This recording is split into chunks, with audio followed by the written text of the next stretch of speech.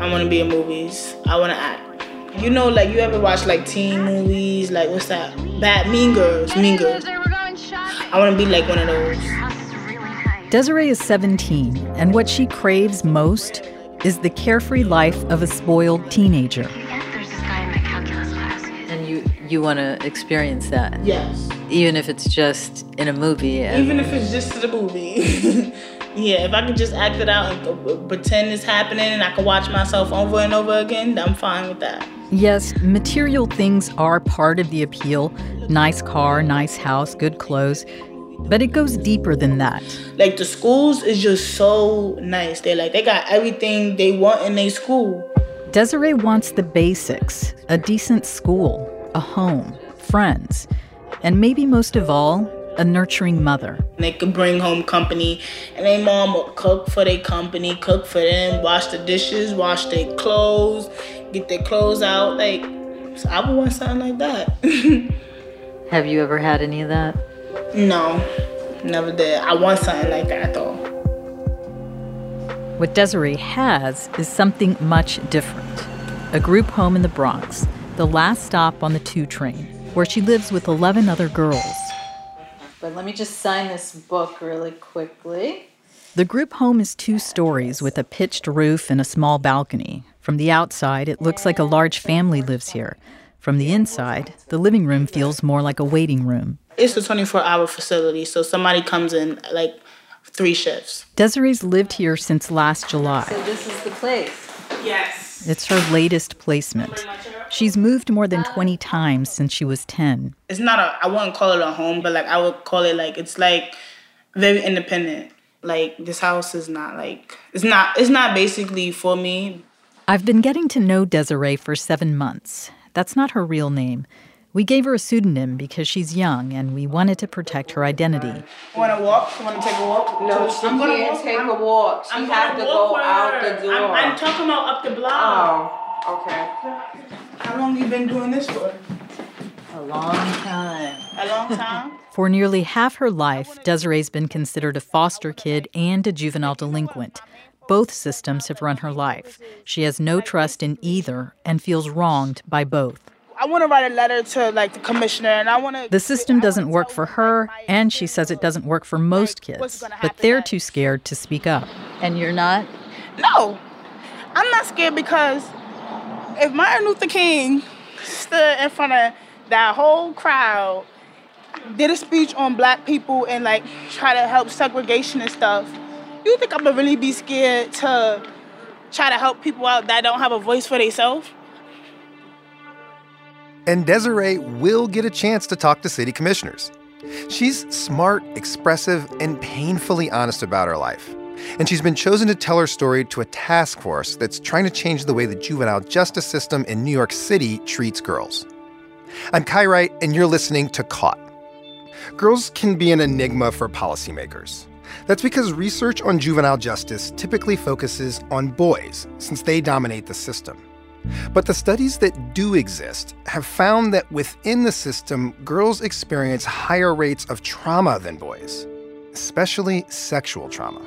Policy experts call this the sexual abuse to prison pipeline. And they say it's why incarcerating a young girl perpetuates more negative behavior and makes it hard to exit the system. So in this episode, we're going to tell a story that will involve depictions of sexual abuse. You should know that in advance. WNYC reporter Cindy Rodriguez takes it from here. When we talk about the, quote, system, we're talking about a lot of different players. There's caseworkers, group homes, probation officers, police, judges, psychiatrists. Every time I go to a psychiatrist, I got a different diagnosis. No, but you got to keep it real. I don't know whether you need to be on medication. I'm not a doctor. I don't. That's Brian Zimmerman. He's what's called an 18B, a private attorney the state pays to represent indigent clients, like a public defender, only in family court. He and Desiree are talking after a check-in with her judge last fall. I still feel like I could do better, but right now, I feel like I'm doing very good. I mean, you've lasted pretty long without a real staff altercation. So that actually, I'm proud of you for the fact that you're holding that part together. Brian's seen Desiree go from a tiny 10-year-old to a 5'9" young woman. She probably has 4 inches on him. Where she's quick and impulsive, he's slow and deliberate. But I think you shouldn't fool yourself about the connection about your past and why you feel the way you do sometimes. Mm-hmm. Desiree's past starts like this. When she was 4 months old, her mother stabbed her father to death and was sentenced to 4 years in prison for manslaughter. Desiree and her sister were sent to live with relatives in Rochester, New York. But eventually, their mom got them back. First month was fine. Like, she was, like, on her medication. She was taking her meds. Like, she was treating me like a daughter. It was fine. She wasn't even hitting me, nothing. But that changed, and Desiree says it was like her mom needed an excuse to, quote, beast out. In other words, release a lot of pent-up anger. She ended up with cuts and bruises. Like, I had a busted eye and stuff. A teacher called Child Services, and that's what landed her and her sister in foster care at Geller House. Most of the kids that was in, like, Geller House with me, like, they had, like, a lot of clothes. They had people that was always calling them, seeing, like, their family, making sure they're okay and things. And I wanted all that, but I couldn't have it. Geller House is a facility for adolescents with serious emotional problems. Desiree and her sister were 10 and 11 and were young compared to everyone else. They stuck together, and when it was time to go to sleep, Desiree would sneak into her sister's bed. And then we used to get in trouble in the morning time when they wake us up. It was one of the rare times she would act like a little girl. Because I really couldn't tell them that. Like, I would tell the psychiatrist, I really cannot stay without my sister. Because, like, I have to play with her ear. I was still like a big behind baby. Desiree felt alone, and she started to have angry outbursts to get noticed. When I first was having my episode, my tantrum, they was coming. They was like, oh, she's a little girl, just talk to her. So they would talk to me, and then, like, as I would do it consistently, it's like, oh, no, she's too bad. She's doing too much. She needs counseling. She needs this. She got the desperately needed attention, but not the kind she was hoping for. So they put me on medication thinking that was going to help, but I was still being bad and stuff. So they just end up hospitalizing me, putting me in hospital because, like, every program that I went to, they didn't want me. They would kick me out. Wow. And how was the hospital experience for you? It was sad. It was very sad to me. Like, it was very depressing because it was like, look at me like as I'm your daughter. Yes, I'm a little girl. But Desiree talks fast, so I asked her to explain. It turns out what she wanted was something simple and not so simple. She wanted someone to reassure her and give her hope that things would get better. But she wanted it to come from someone who loved her unconditionally. I'm not going to blame, like, I'm not going to put, like, my trauma, like, to, like, be like, oh, that's an excuse to be bad or whatever. But, like, I've been through things. I just want attention. I just want somebody to love me. Like, I don't care if it's, like, for a second. So, like, that's basically, yeah. This need for attention is about to expose Desiree to the police. One day, she, her sister, and a friend tore apart the Geller House library. I threw all the books off the library shelf and I flipped over the air hockey table. We all were just, like, you know, little kids, silly moments, but, you know, we took it out of hand. We wanted to be cool. We wanted to be older because me, my friend, and my sister, we was the youngest, so we wanted to be older and we wanted to be cool. So we decided, oh, if we get arrested, we older, we did something, we grown, so that's... She says the home called the police, and just like that, they went from being seen as little girls recovering from trauma to juvenile delinquents who destroyed property. Did a police officer actually come in and put handcuffs on you? No, we ran, and they finally caught us, and then they put us in handcuffs, and we went down to the precinct, and then we got arrested, and we went to juvenile justice, because our age. And you were like a little girl. Yes. 10 is really 10, young. really little. And how did that feel to have handcuffs on you? Once again, it felt like I'm older, like, again, I'm in handcuffs. You can't tell me I'm not grown because I'm in handcuffs. Only grown people go in handcuffs because you don't see no little kid going in handcuffs. Only grown people. So we felt like, but excuse my language, that we was the shit. Since that day at Geller House, Desiree says she's been arrested more than 20 times. But those arrests no longer make her feel strong. They do the opposite. They make her feel constrained, powerless, and misunderstood. The trajectory from the foster care system to the juvenile justice system is very common. Researchers working with the city found more than half the girls who get arrested have an open child welfare case. That means one of their parents has been accused of abusing or neglecting them. One system feeds the other. For Desiree, being in both means she's moved around a lot. There's been detention centers, mental health treatment centers, group homes, foster homes. Yeah. How many foster moms have you had? I can't even count. I have, well, the ones that I can think of, I had 1, 2, 3, 5 that I can count. But I know I have more than that. And in each setting, she's on the defensive. Desiree's gained a reputation as a don't mess with me kind of girl.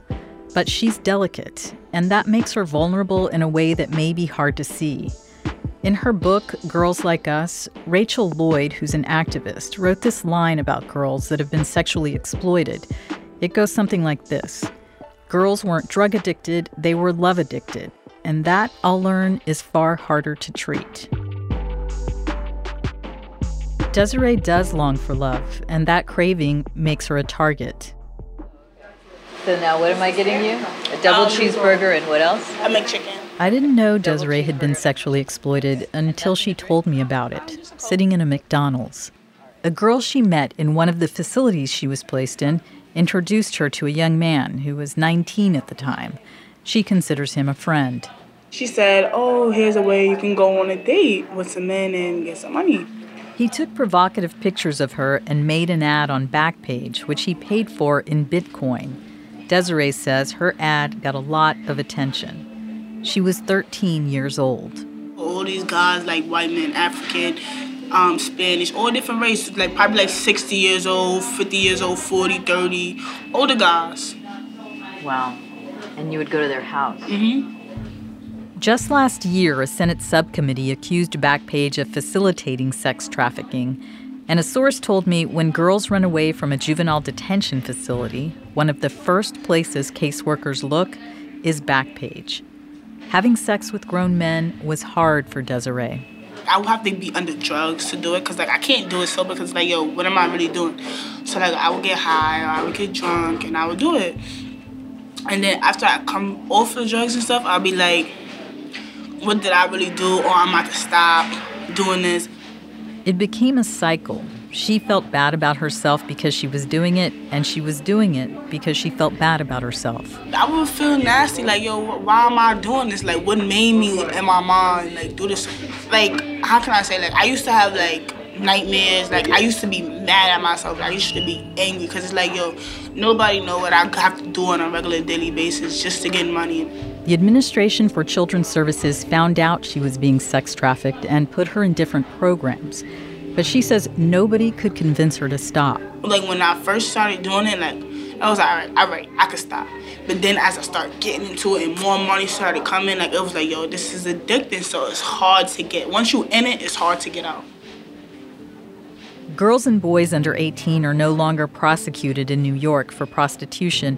They're supposed to be seen as victims. But attorneys say sometimes if girls have nowhere else to go, judges put them in detention for small infractions to keep them away from their pimps. That never happened to Desiree. But prostitution did expose her to a lot of danger. Yeah, when I almost got kidnapped. Wait. Yeah, I almost got kidnapped, yeah. What do you mean? I went on a date with a guy, whatever, and come to find out he was a pimp. It's an intense conversation to have at a McDonald's.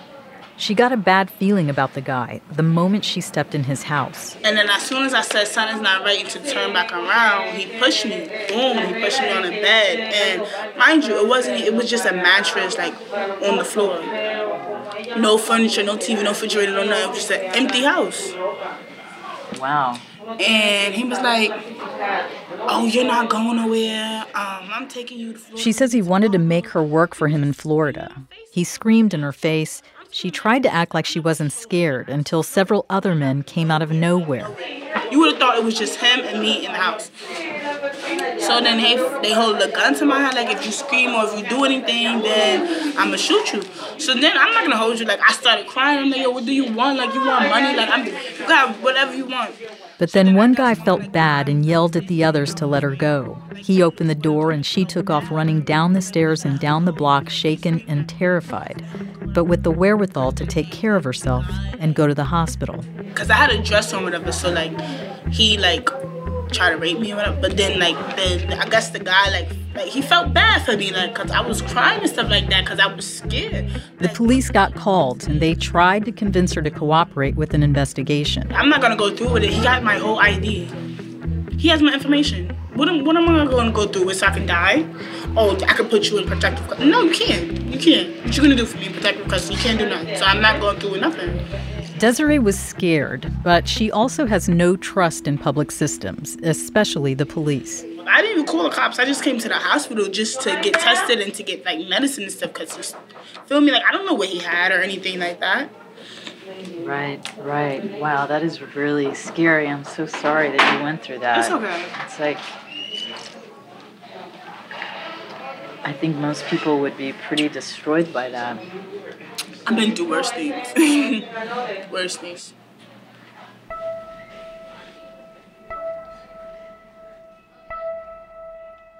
When we come back, Desiree finds ways to speak out for change to the system.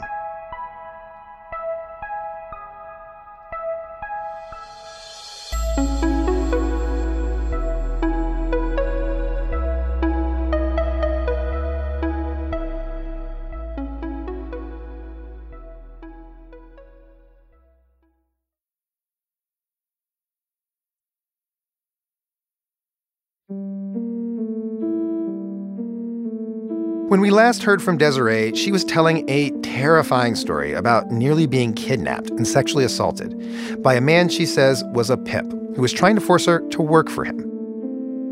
Desiree brushes off the experience like she's had to brush off other sexual abuse in her past. But sexual trauma cuts deep. There is an impact. And it comes out when she punches, kicks, and bites the staff who try to restrain her. And in the angry fights she has with other girls and adults who try to control her, and in the way she abuses drugs and alcohol. These private details of her life all get exposed back in family court. Well, I think the judge was mostly concerned with what I told you. Brian's sitting on a bench inside Brooklyn Family Court talking to Desiree on his cell phone. And she was like waking up on the subway and drunk.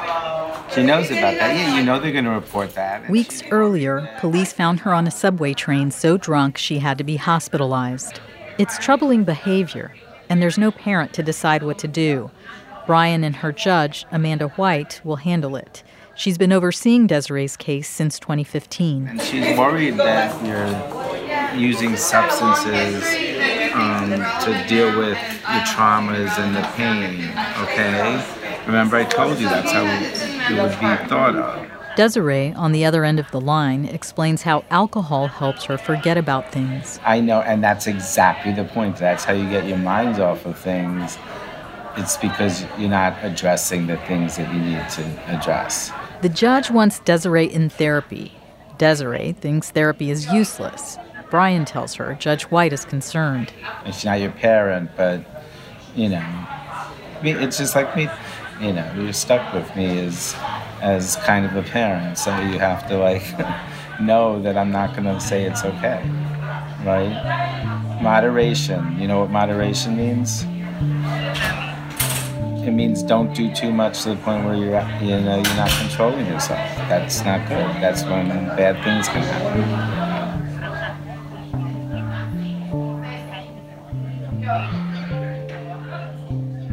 This is the system as parent. Judge White is the top judge in Brooklyn Family Court, and she's held dozens of hearings about Desiree. There was a period when Desiree kept getting arrested, and the system was about to send her upstate to the most restrictive detention center for juveniles. It houses kids charged with felonies. Desiree never committed a felony, but here's what she did do. In 2016, she was arrested for allegedly throwing a candle and spitting on a worker at a group home. She was sent to a juvenile detention facility where she got arrested 4 times in about a month for biting, pushing, and slapping workers. Her charges: assault, menacing, harassment. Lashing out at workers and at other girls kept happening. Desiree says in at least one case, she was attacked by other kids and had to defend herself. After a fight, she says she would feel regret. Was it that serious? Even if she started it, you don't know what she's going through outside of here. You don't know nothing, just like she don't know what I'm going through, so. Brian didn't want Desiree to go upstate and thought that would only make things worse. So he argued to Judge White all Desiree's arrests were for behavior inside detention facilities, where being physically restrained set her off. He said it wasn't like she was out on the streets robbing and assaulting people. He asked that she be removed from the juvenile justice system and placed back in the child welfare system, meaning treat her like an abused child again, instead of a delinquent. Judge White agreed, which is why Desiree is living in a group home today. You heard what she said. She's concerned. Recently, she and Brian had a check-in with Judge White, where it was revealed that when Desiree doesn't want to go to school, her group home calls the police. That's not the way they should be handling... Just for not waking up. That's so dumb. That makes me gonna make me get even more upset because now you're calling the police and I didn't even wake up yet. For real. No, I know. You haven't put on your makeup yet to be seen by the police, but that's... Exposing her to the police ups the chances Desiree will be arrested again. And she's 17 now, so when she gets prosecuted, it's as an adult. No, it's not right because someone like you who doesn't do well with authority, who's with the trauma stuff, like might react, you don't want to catch another charge because you're already got too many. Upset. So it's one of the reasons I ask those questions because it bothers me that they would put you in that position because this has always been a problem. They put you in this position where that doesn't excuse you ever reacting. You have to keep controlling yourself because you know there's high stakes if you don't. And Desiree has been trying to control herself. Once she left the juvenile justice system, she went 9 months without getting arrested.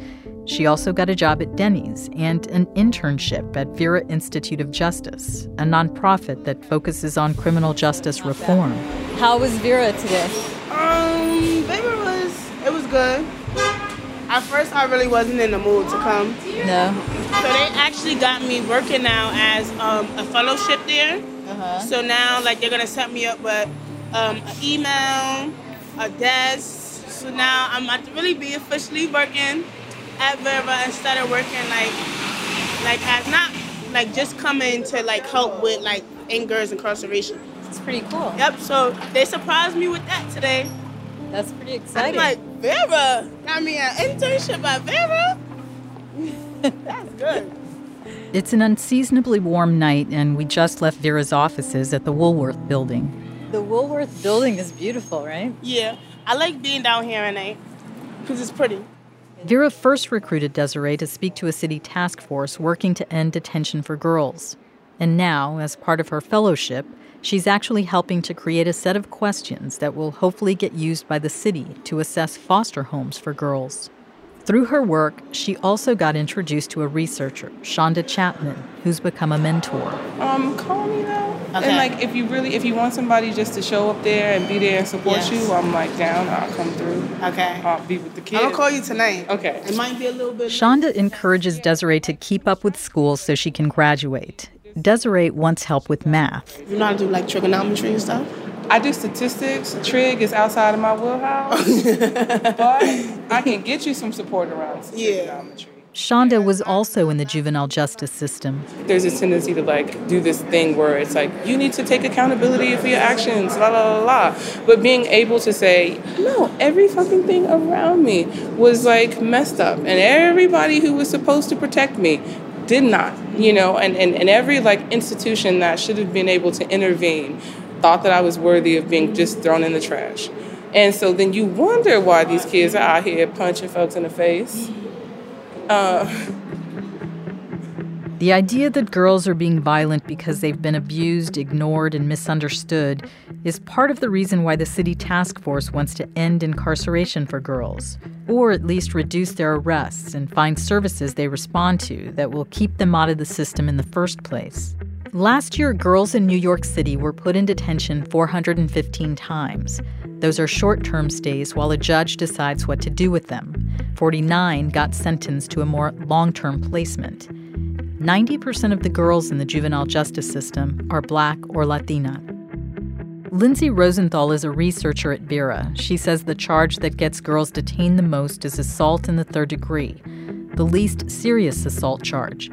And these fights mostly happen at school and at home. We're really trying to pinpoint specific schools and neighborhoods that might be struggling with family violence the most and having the most simple assault cases coming into particular precincts. Vera is running the city task force. Rosenthal hopes that what comes out of it will become a national model for ending incarceration for girls. Desiree is critical of the system, but she's also kind of an expert on it. And Vera has invited her to a national conference in Washington, D.C. It's about empowering girls in the juvenile justice system. It's a chance to travel and to get away from her group home. It might be good to have a few days away from them, but that's not to live the rich life for a minute. But that's not the only reason you're going to the program. Yeah, it's in not D.C. It's to talk about the issues of women incarceration. Right. No, I know that because that needs to be addressed, and also to get away. But the Administration for Children's Services says her mom has to approve the trip. They won't let her go without it. Brian steps in once again and says he'll get a court order if necessary. So you need to be responsible, and I'm going to do my job to kept it on the calendar so I can get orders if I need to. He gets the court order, and Desiree makes the trip. Hi, Sydney. So I'm walking up the escalator on my way to my room. We just came back from Building Power with the Women's Initiative. I like it here so far. Like, it's really good. Like, the workshops and stuff, like, it's really good. Like, really, really good. She leaves me this message from the conference. Desiree isn't just an attendee. She's on a panel, and there's dozens of people sitting in front of her, waiting to hear her speak. Yes. Hello? Okay. So, good afternoon, everybody. I've been working with the Vera on ending girls' incarceration in New York City. Girls come into child welfare as innocent kids, but as they go deeper into the system and are moved from home to home, it messes with them mentally. Taking psych assessments over and over, it's re-traumatizing to have to think about your story, getting verbally assaulted and physically abused. With their trauma and everything the child welfare does to them, girls are unhappy. They have all this anger inside them. They go into the community and commit things. Then the juvenile system gets involved and sends them to these placements for God knows how long, where you don't know who is going to hurt you. You are forced to become older. You are disrespected because of your history, and you are not able to be a kid no longer. Desiree has a 79-point plan to make things right. The core of it is this. Bad behavior is rooted in a child's pain, and they don't deserve to be punished for that. When I went to jail and stuff, like, I wanted to be a child, like, I was forced to be, like, older. Like, I had to take care of myself at the age of 11. And, like, it was really hard. Like, I was out there, like, doing things that, like, I didn't want to do. But, like, I was basically forced to do it. I'm sorry. I'm so sorry. I just feel like they just need to, like, treat kids like kids and not, like, basically base them, like, off their history. Because everybody been through stuff. Like, they just want to, how can I say, like, look at your paperwork instead of looking at the person you are. Because when everybody interview me and they see my paperwork, they be like, oh, dang, I don't want to interview this person, or she's crazy, she needs to be locked up. But when you really get to know me and really see me, I'm not that person on paper. Like, I'm not that person no more. And I try every day to be a new person and not to go back to my old ways.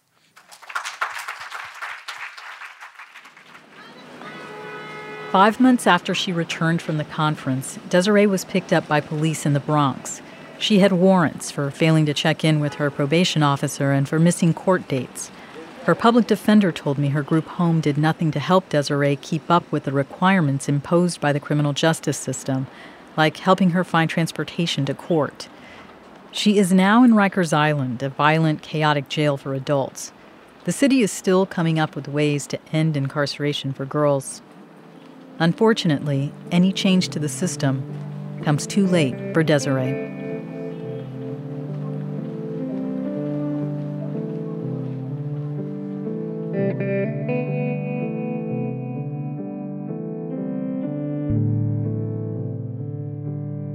So it's been a while, but remember Z from earlier in the podcast? Free me. No, stop. Yeah, him, the goofy kid who somewhere along the way grew into an angry kid. In episode 1, we explained that by the age of 12, Z was already caught up in the system, getting repeatedly detained and arrested and going to court, and eventually getting locked up at age 16 after he and a group of friends robbed somebody. One of them had a gun. That's where we met Z. He was in juvenile detention, and we hung out with him right up until when he got out. Welcome home. Yeah, I'm back. Hey. Your brother's home. Z's mom has always felt like his real problem was his environment, that he's just surrounded by bad choices in the neighborhood and in the school, and so he's set up to fail. She would have loved an option like the wilderness camps, to send him away someplace that wasn't jail and to buy him some time to grow up. But she didn't have that option. And when Z got out, well, he didn't stay out. That's where we left him in episode 2, getting arrested. Z is in Coxsackie Correctional Facility. I believe he has no idea where he is, how far he is away from home. So we're going to follow Z upstate to prison. That's in the final episode of Caught. Caught is a production of WNYC Studios and the narrative unit of WNYC News. This episode was reported by Cindy Rodriguez. Dwayne Betts is a consultant on the podcast. Casey Means is our technical director. Bill Moss mixed this episode with help from Matt Boynton. Hannes Brown is our composer, and students Taja Graves Parker, Alberto Lugo, and Sean Gary from Building Beats provided additional music. Our team of talented producers includes Rebecca Carroll, Jessica Miller, Sophia Paliza-Carr, and Patricia Willens. Michelle Harris is our fact checker. Kari Pitkin is our senior producer. Karen Frillman is our executive producer. Jim Schachter is the vice president of news for WNYC. And I'm Kai Wright. Thanks for listening. Caught is supported in part by the Ann Levy Fund, the Margaret Newbart Foundation, the John and Gwen Smart Family Foundation, and the Economic Hardship Reporting Project.